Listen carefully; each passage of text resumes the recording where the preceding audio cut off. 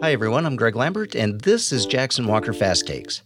Back in June of 2021, the Lone Star Infrastructure Protection Act, or LIPA, went into effect here in Texas in order to protect Texas's critical infrastructure against certain individuals, companies, and foreign governments. So I asked Jackson Walker's San Antonio partner, Robert Souza, to come on and discuss LIPA and its implications on businesses here within the state of Texas. Robert, thanks for taking the time to talk with me. Thank you for inviting me. So what exactly does the Lone Star Infrastructure Act do? And can you talk us through a little bit about the reasoning for the Texas government to put such a new law into effect?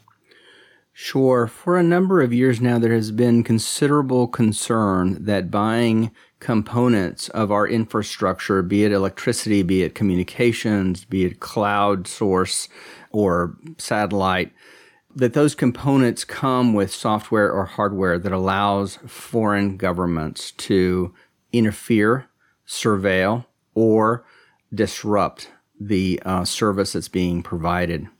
There has been some evidence that, in fact, on our electric grid, there has been some components that contain what they call backdoor hardware that allows for remote access. So I think it's very clear that both the U.S. federal government and many of our states' governments are a little behind the curve on this. And so this act in particular and federal acts, which I will talk about here shortly, are meant to address this particular problem. Yeah, you mentioned the federal regulations as well. So what are some of those federal regulations and how would they also affect businesses and, say, landowners here in Texas? Yeah, and let me contrast what's going on at the federal level with the Lone Star Infrastructure Protection Act.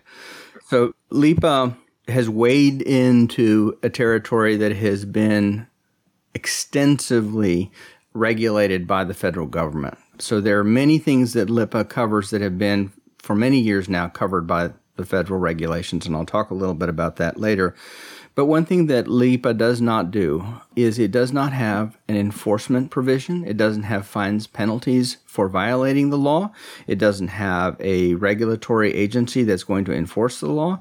It doesn't even have a delegation to a regulatory agency to issue regulations. So all we have is this law that prohibits certain activity, and specifically what it prohibits is purchasing infrastructure parts from primarily China and Russia. It includes North Korea. It includes Venezuela and some other countries as well. But those we're not going to talk about those because transactions with those countries are already prohibited under very old federal regimes. So what LIPA does is it prohibits an infrastructure, critical infrastructure in the state of Texas, from buying parts or components from, for example, China or Russia, that provide the Chinese or the Russians the ability to remotely control the critical infrastructure. And LIPA defines critical infrastructure as our electronic grid, our telecommunications and cybersecurity grid, water systems, and hazardous waste management systems. So when we look at the information grid, when we look at communications grid, in March of 2021, the U.S. Commerce Department issued regulations prohibiting companies, beginning in March, from buying critical infrastructure components that go into what they term information and communications technologies and services supply chain, ICTS. And regulations are still being developed, and the Commerce Department has subpoenaed information from Chinese companies specifically that service this industry, and they're going to be determining which of those components that may have already been purchased, that may have already been installed on U.S. systems, are now going to have to come out of those systems, are now going to have to be ripped out of those systems. And then they're also going to look at prospective transactions and block those transactions.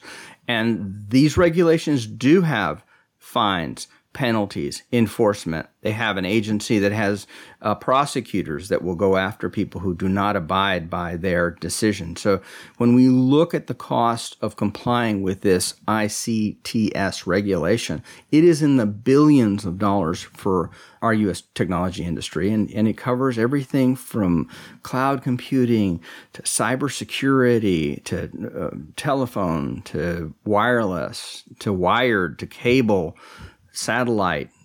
It would take me 10 or 15 minutes to describe all the different technologies that are listed under the definitions of this regulation, but it's going to be extensive. And what's really kind of unique about it from a regulatory perspective is normally you're given advanced warning that you're going to be regulated. Well, now these regulations were effective as of March, but we still don't know what technology it's going to cover. And so you will have violated the regulation, even though the regulation isn't very clear yet, in March when you purchase and install this technology. And you won't know whether or not it's in violation until the Commerce Department starts coming out and telling you that this technology that you purchased needs to come out of your infrastructure. Well, given the broad implications here, what exactly should an individual, a landowner, or a company do to understand what's going on and protect themselves from any potential violations? So let's break it down into two buckets. You've got the people that are owning the technology, the infrastructure right now. They need to start studying what components they have acquired from foreign vendors. And you can acquire technology from a foreign vendor that's not in China, but the components were manufactured in China, partially or wholly. So it's not just enough to know where they came from, but really where they originated from, and make a determination whether those items might be those that provide a foreign manufacturer the right to have backdoor access or have the right to interfere with the normal operations.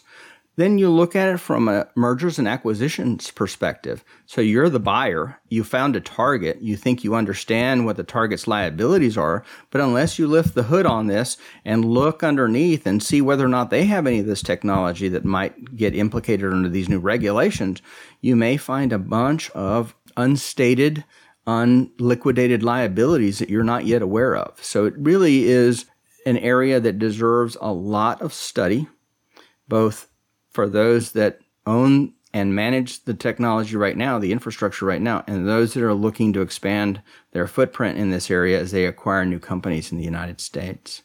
Robert Souza, thank you very much for walking us through some of these issues around the federal regulations and the Texas law of LIPA.